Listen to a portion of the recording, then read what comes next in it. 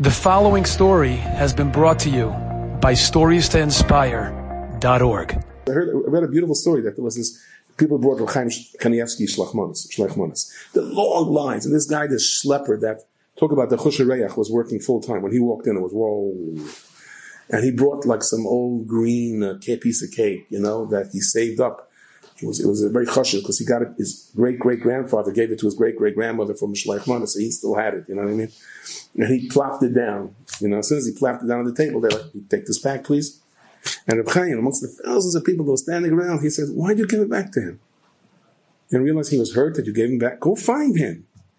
Right? The tzaddik sees when no one else can see. So Shlomo Zalman Auerbach today was his yard site. And they came to tell him what happened. They came to ask him a shayla. So the shayla comes from a woman in the hospital just gave birth. I don't know if you heard the story. There was a terrible tragedy.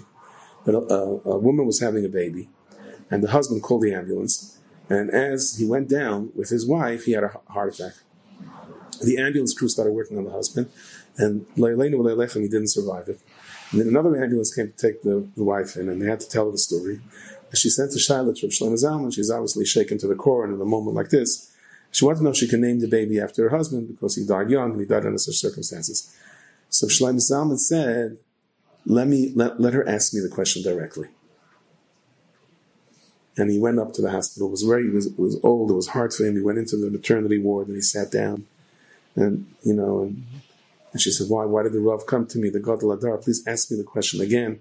She asked the question because, my kids are not going to have a father. At least let them have this.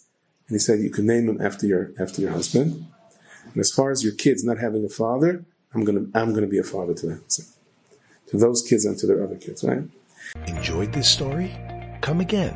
Bring a friend. StoriesToInspire.org.